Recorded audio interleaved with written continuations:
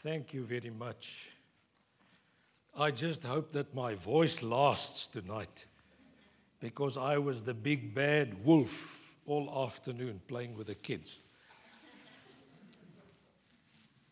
It's a great privilege for me again to bring the message tonight in the absence of our dear pastor. It's always a privilege, and especially if there are such wonderful preachers among us. So I am very, very delighted to be privileged tonight to bring you the message of God again. May he be blessed where he is, and may we also receive a blessing from God's hand. Let's just bow our heads for a moment in prayer, please. Wonderful Heavenly Father, we thank you for opportunities like these, when we can learn from your word. I pray that you will open our understanding. But more than that, I would like to ask you to open our hearts. Because the gospel of Christ is firstly a gospel of the heart, and then the gospel of the mind. But help us and guide us with your Holy Spirit through what we are about to deliver tonight. And may your great name be exalted. In Jesus' name we thank thee. Amen and amen.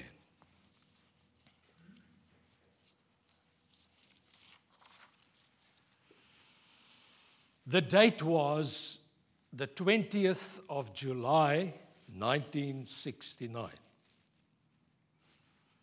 I remember it very well because I was halfway through my final school year then. Work out, it's 50 years ago now, somewhere there. But I remember it well, and a crackling voice came over the radio. Do you young fellows still know what a radio is?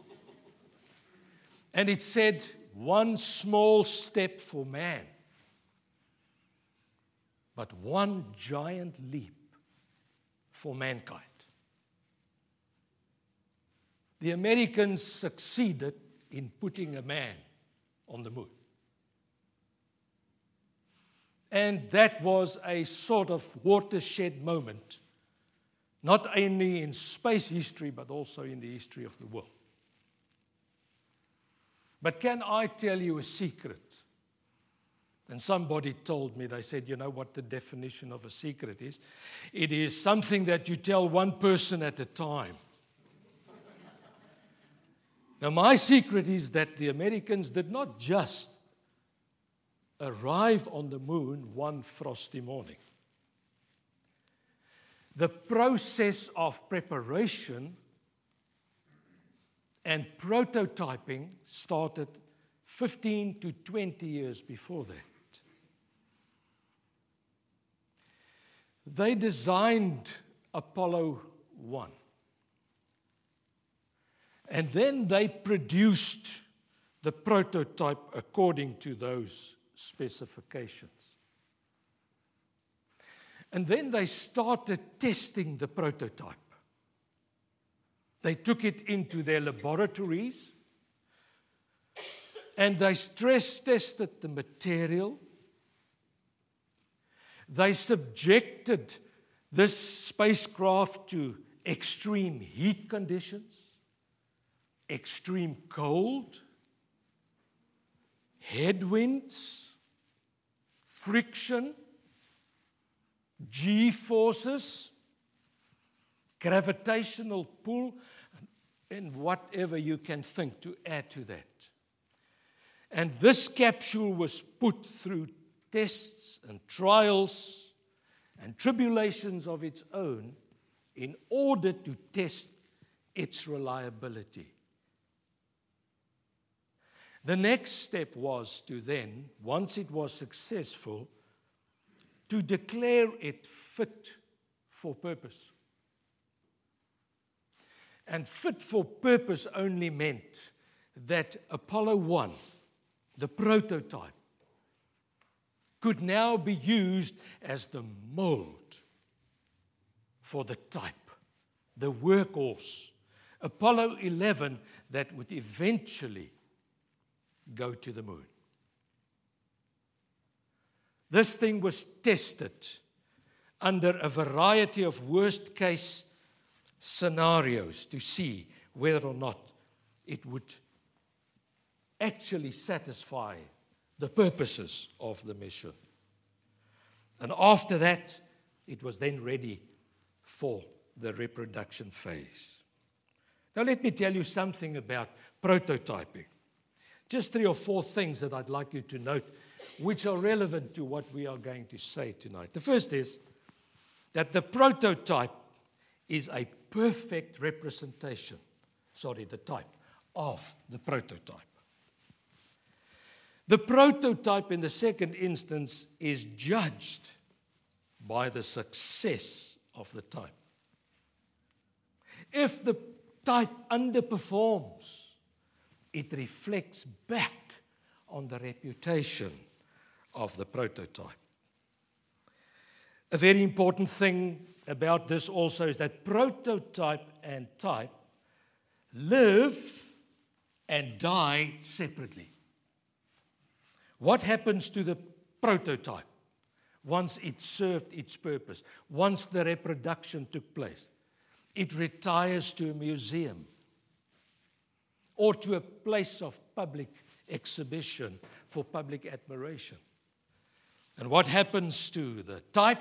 That is the workhorse that does the work, and that actually in this case went to the moon. I want you also to understand, they tell me, that prototyping is a faith project. There are so many risks and uncertainties that the whole process is built on faith. It's a faith adventure. It's a faith mission. Where do I now come in to this? Faith in what? What do they have faith? What do they have to have faith about? First of all, NASA had to have faith in its own abilities and its resources. Secondly, there had to be faith in the mission of putting a man on the moon. There had to be sense in it. And thirdly, very importantly, they had to have faith in the final product, because that was never supposed to fail. Page with me to Hebrews 12:2, please, which is our key scripture for tonight. Hebrews 12:2. Way back in history, while you're paging there was a prototype believer. So I would like to title my message to you tonight, The Prototype Believer. The prototype believer. Who was he? And how was he tested to become the prototype believer? Hebrews 12, verse 2. Looking unto Jesus, the author and finisher of our faith, who for the joy that was set before him endured the cross, despising the shame, and is set down at the right hand of the throne of God. Allow me 2 or 3 comments. First of all, Jesus Christ was the first prototype believer, the first of his kind. The word prototype, or author in this case, derives from the Greek word archegos. Archegos. Adam was the archegos of the fallen generation. The last Adam, Christ, was the archegos of the new creation. But archegos can also be translated as trailblazer, pioneer, origin, the very first. So that is what it means. Christ is the author and the finisher of our faith. Thank God for that. You'll see in due course. Who for the joy that was set before him. What joy was set before him? Two things. The joy that was set before him was that he could, and I don't want to sound irreverent if I use the word, reproduce himself in the believer, in others of his type, the type. You see my metaphor, prototype and type. And the other element of the joy that this text speaks about is that he would have then received the promised gift of the Holy Ghost from the Father and put that in them as his type. So this is the joy that was set before him. Endured the cross. This was his laboratory. Endured the cross, despising the shame, and he sat down at the right hand of the throne of God. So how was he tested as our prototype? He was tested through the incarnation. He had to leave his heavenly glory, the splendor of heaven, the ivory palaces, and come into a world of woe and be tested and tried. Incarnation, the temptation in the wilderness, his passion, his execution, all of that was how he was tested and tried. And when he succeeded in that, he became the prototype of the believer. Hallelujah. Praise God for that. That's a good place to say amen. What do I want to achieve with us tonight? You know, folks, if I can just elevate our view of Christ so that we truly get him in view tonight, and elevate your own view of you as a true believer, then I'd be so happy. We underestimate Christ, our prototype, and we underestimate the power, the authority, and the position that Christ wanted us to be in as believers, as the type after his prototype. Good. So, the rest of my message is going to be, why was Christ such a worthy prototype of our faith? I just want to make three postulations. The first one, Christ had faith in himself. In fact, page 2, Hebrews 11, just the previous one. In fact, I believe that faith is a prehistoric phenomenon. Faith derived from the pre-existence of Christ. Remember, when we talk about Christ, we talk about the creator of the universe, of everything seen and unseen. So he was the creator. And for that reason, we must understand something. I say faith preceded creation. And here's my illustration. How did he create? He created by the spoken word, not so. But before he spoke those words, he had to believe in himself that his words still to be spoken would have the effect, that his words would be pregnant with the power of creation. Christ is the embodiment. Well, I don't need to illustrate that, but that was my illustration because our key text says he's the author of our faith. But there you have it. I think it's a very good illustration of the fact that he's actually the embodiment. I would almost say that faith is in the DNA of Christ. Let's measure him on the definition of faith that we find in Hebrews 11:1. What does Hebrews 11:1 say? It says, now faith is the substance of things hoped for. The evidence of things not seen. Before Christ had actually seen these things happen, he actually had faith like in foreknowing. He had faith like in foreknowing. Solid faith. So if these are the criteria for faith, then he had it in his spirit, in his mind, the moment he spoke creation into being. I move on to my second postulation. Oh yes, I must just check. 30 minutes, let me just see, at most. My wife warned me. When did I start? Okay, I'll try 30 minutes, right. Second one, the first one was Christ had faith in himself. In fact, I believe he was the embodiment of faith. So he's a valid and a worthy prototype for the believer. Secondly, Christ had faith in his purpose and his mission. He had faith in his purpose and his mission. You can page to 1 John 3, verse 8, please. You can have a long debate. What was his mission? Some people would say, maybe you read it in John 3:16. I would rather say that John 3:16 is the motivation.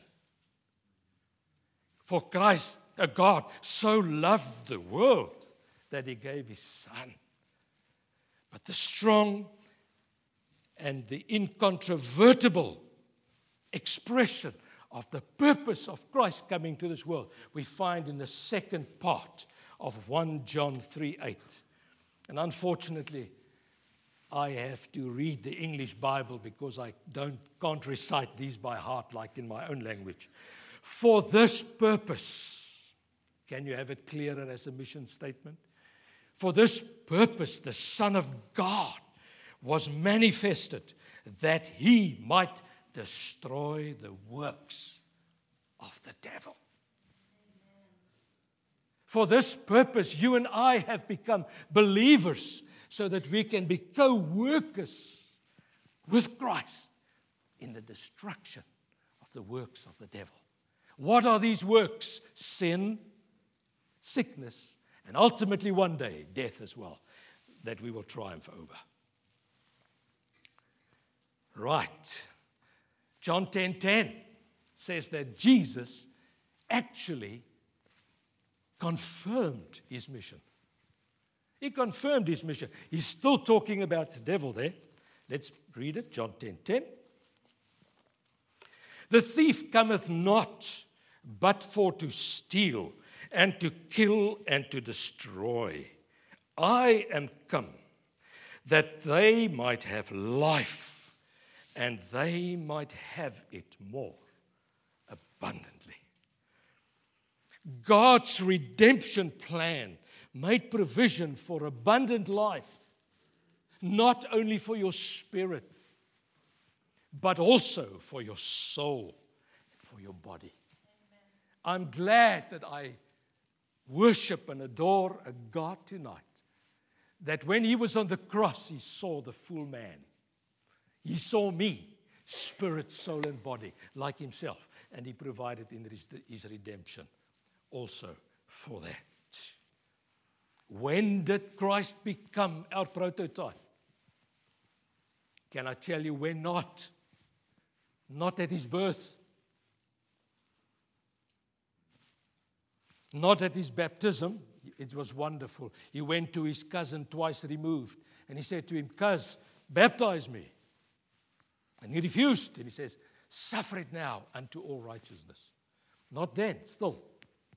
His death? When he conquered death. When he arose from the dead, that very moment, he became the prototype of us. The moment the Redeemer became the first redeemed under his own salvation plan. In a sense, you could say, Jesus died his death was in the first instance for himself and then for the rest of us. For him to be the prototype of the believer. Hallelujah. Praise his wonderful name for that. 1 Corinthians 15, the whole chapter is devoted to the fact of the resurrection. Without the resurrection, no redemption. If Christ didn't come forth out of the grave, there would have been no redemption. He would not have been the Redeemer, and therefore no redemption. But thank God, He overcame, He conquered death. Did He believe a priori, before it happened, in His own resurrection? I can think of 2 instances where He actually confirmed that. In John 2:19, the disciples asked Him something. He says, He pointed to His own body. He says, destroy this temple, and I will rebuild it in 3 days. Long before the time. Jesus believed that, but this is even better for me. Let's look at John 11. And I want to draw your attention to verse 25. Jesus said unto her, this is now Martha, the sister of Lazarus. Did He say, I believe in the resurrection? There? No. He says, I am the resurrection and the life. It reminds me of what He said to Moses at the burning bush. I am what I am. It reminds me what He said to the Pharisees in, I think it's John 8 somewhere, when they were really fed up with Him. And when He said, before Abraham was, I am. And here He defines it just a little bit more clearly. He says, I am the resurrection. If you look at me, you look at the resurrection and the life. He that believeth in me, the believer, the type, and the life. He that believeth in me, though he were dead, yet shall he live.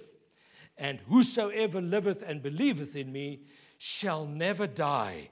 Believest thou this? He believed in His own redemption. I said that Christ was the first fruit of His own redemption. His own redemption plan. He was the guinea pig who went through the motions to prove that it works.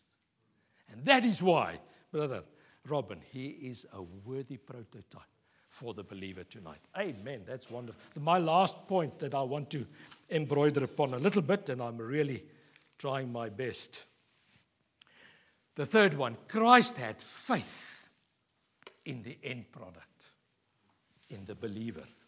Also a priori, long before we were actually believers. Turn with me to 2 Corinthians 5:17. And this is where you and I now come into the picture. This is, in terms of prototyping language, the reproduction phase, where the mold now gets used, the prototype mold, to make the types.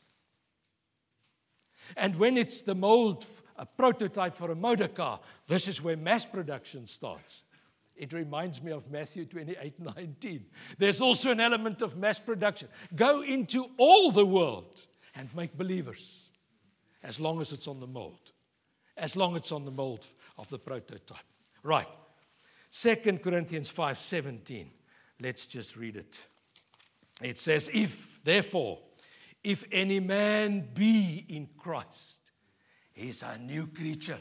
This is where production starts. He's a new creature. Old things are passed away. Behold, all things are become new. Hallelujah. Hallelujah. So the types now roll off the production line based on the mold of the prototype of our faith.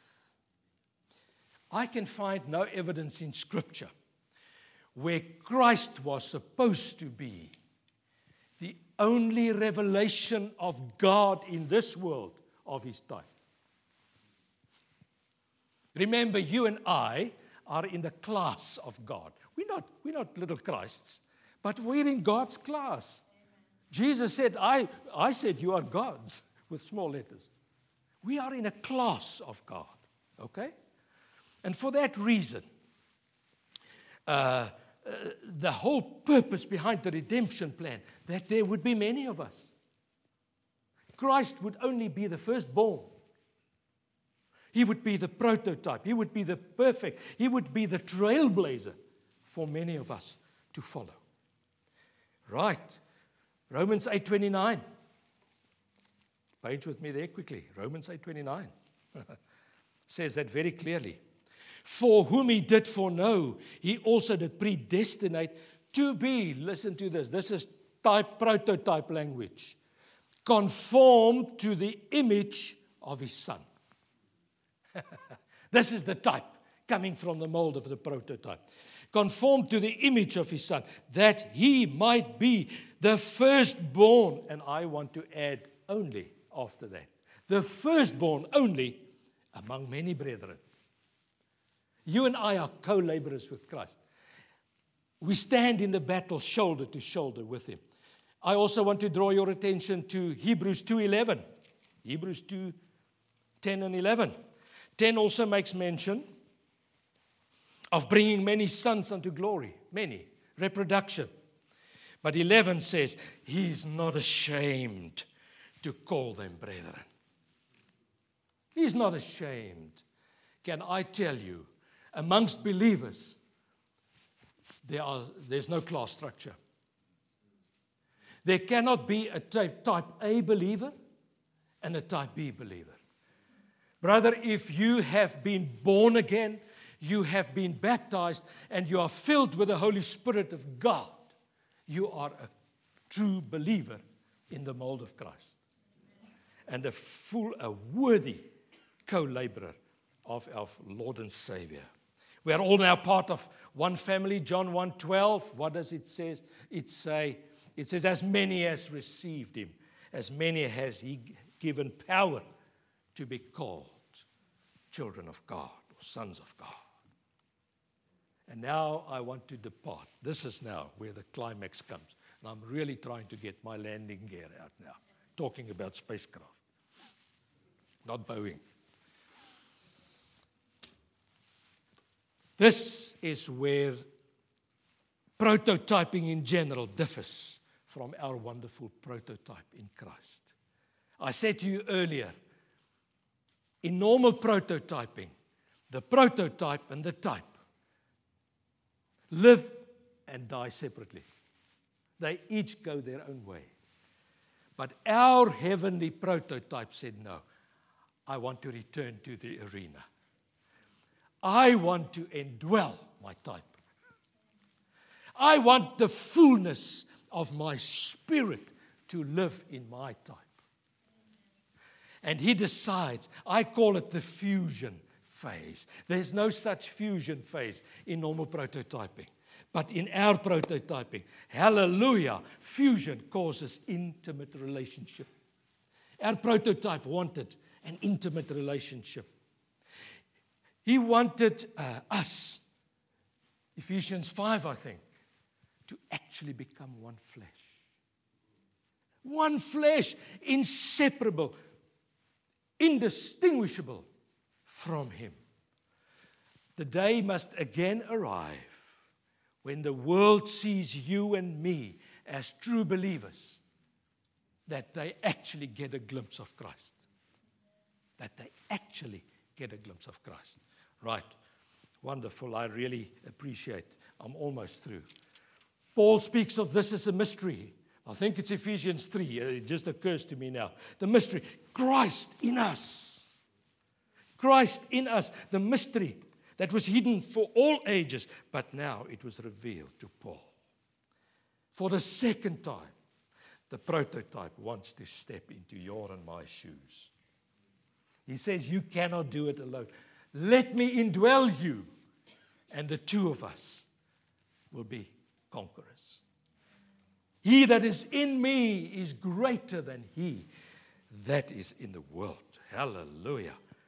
Let's look at John 14, verse 20. John 14, verse 20. At that day, Pentecost and after, ye, who are ye, the believer, shall know that I am in my Father, and ye in me, and I in you. Inseparable. Let's jump to the 23rd verse. He says, if a man love me, he will keep my words, and my Father will love him. We will come unto him and make our abode with him. The prototype coming living in and through the type again. What a wonderful privilege. What a one. Keep your Bibles open at that scripture portion, please. And then, what would the effect of that be? What would the effect of that be? Of his indwelling in his fullness. Colossians 2:9. In him lives all the fullness of the Godhead bodily. I read it in John 14, verse 12.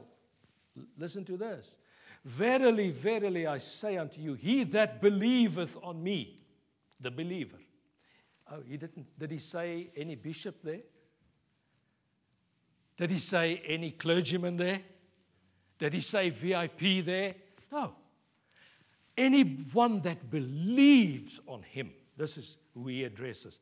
He that believeth on me, the works that I do shall he do also, and greater works than these shall he do. Why? Unfinished work. Just unfinished work. Because I am going to my Father, but I leave you here. I leave you here. I leave you in charge, as I was in charge. This is what he says there.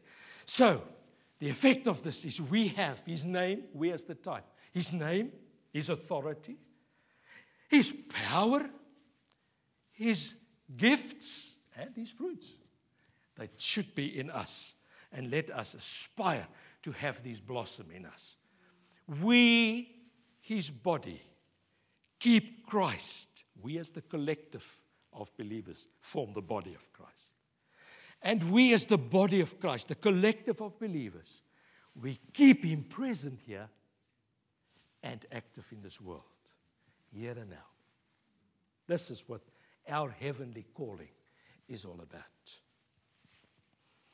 Some people usually use the phrase that we've used, that we live in the dispensation. The previous dispensation was Christ to man, or God to man rather, and God to a nation, and then God with us, and then God in us. But I maintain that we live in the era of God through us. I want to guarantee you, if we allow God and his Spirit, Christ and his Spirit, to fully indwell us to the extent that I think he would desire, there's no way you would keep him in. There's no way that you would be able to contain him and not let him vent and shine through you to the astonishment of the world out there. In a certain sense, I believe that's what Christ illustrated when he actually went to the mount and the glory of God shone up upon him, but also through him. Okay. All right, the last one. I'm so glad. All of this last point shows that he's actually the finisher of our faith. He puts the finishing touches to us all, not so? We would not be able to do anything except being in the vine, John 15:5. But I want to introduce you to the finisher of our faith, what he looks like today. People are too enamored with the historical figure of Jesus. Don't be shocked. With the historical Jesus. We have a Jesus that looks differently tonight. The 21st century Jesus I read about in Revelation 1:17 and 18. That's the finisher of our faith. Let's look at that picture. That was my last point. So relax. Where's Max? Relax, Max. Revelation 1:17. Fear not, I am the first. Does it sound like author? And the last. The Alpha and the Omega, earlier in this chapter. The first and the last. I am he that liveth and was dead, and behold, I am alive forevermore, amen, and have the keys of hell and of death. So come with me. Come with me. Let me show you something. That is what this text actually intimates. He is the Christ of the 21st century. If you take the time and read the rest of the preceding chapter, you'll find out how awesome he was. So much so that John the Revelator, who actually knew him on earth as a person, said, when I saw him, I fell at his feet like a dead man. People, I want to elevate our view tonight. Please see Christ. Get him in focus. Elevate your view of Christ. See the 21st century Christ that wants you and I to be his co-laborer. And secondly, elevate your view of the worth of the believer, of which you are the type as well. And let's live up to that and glorify God in our lives. Amen. May God bless you. Thank you very much.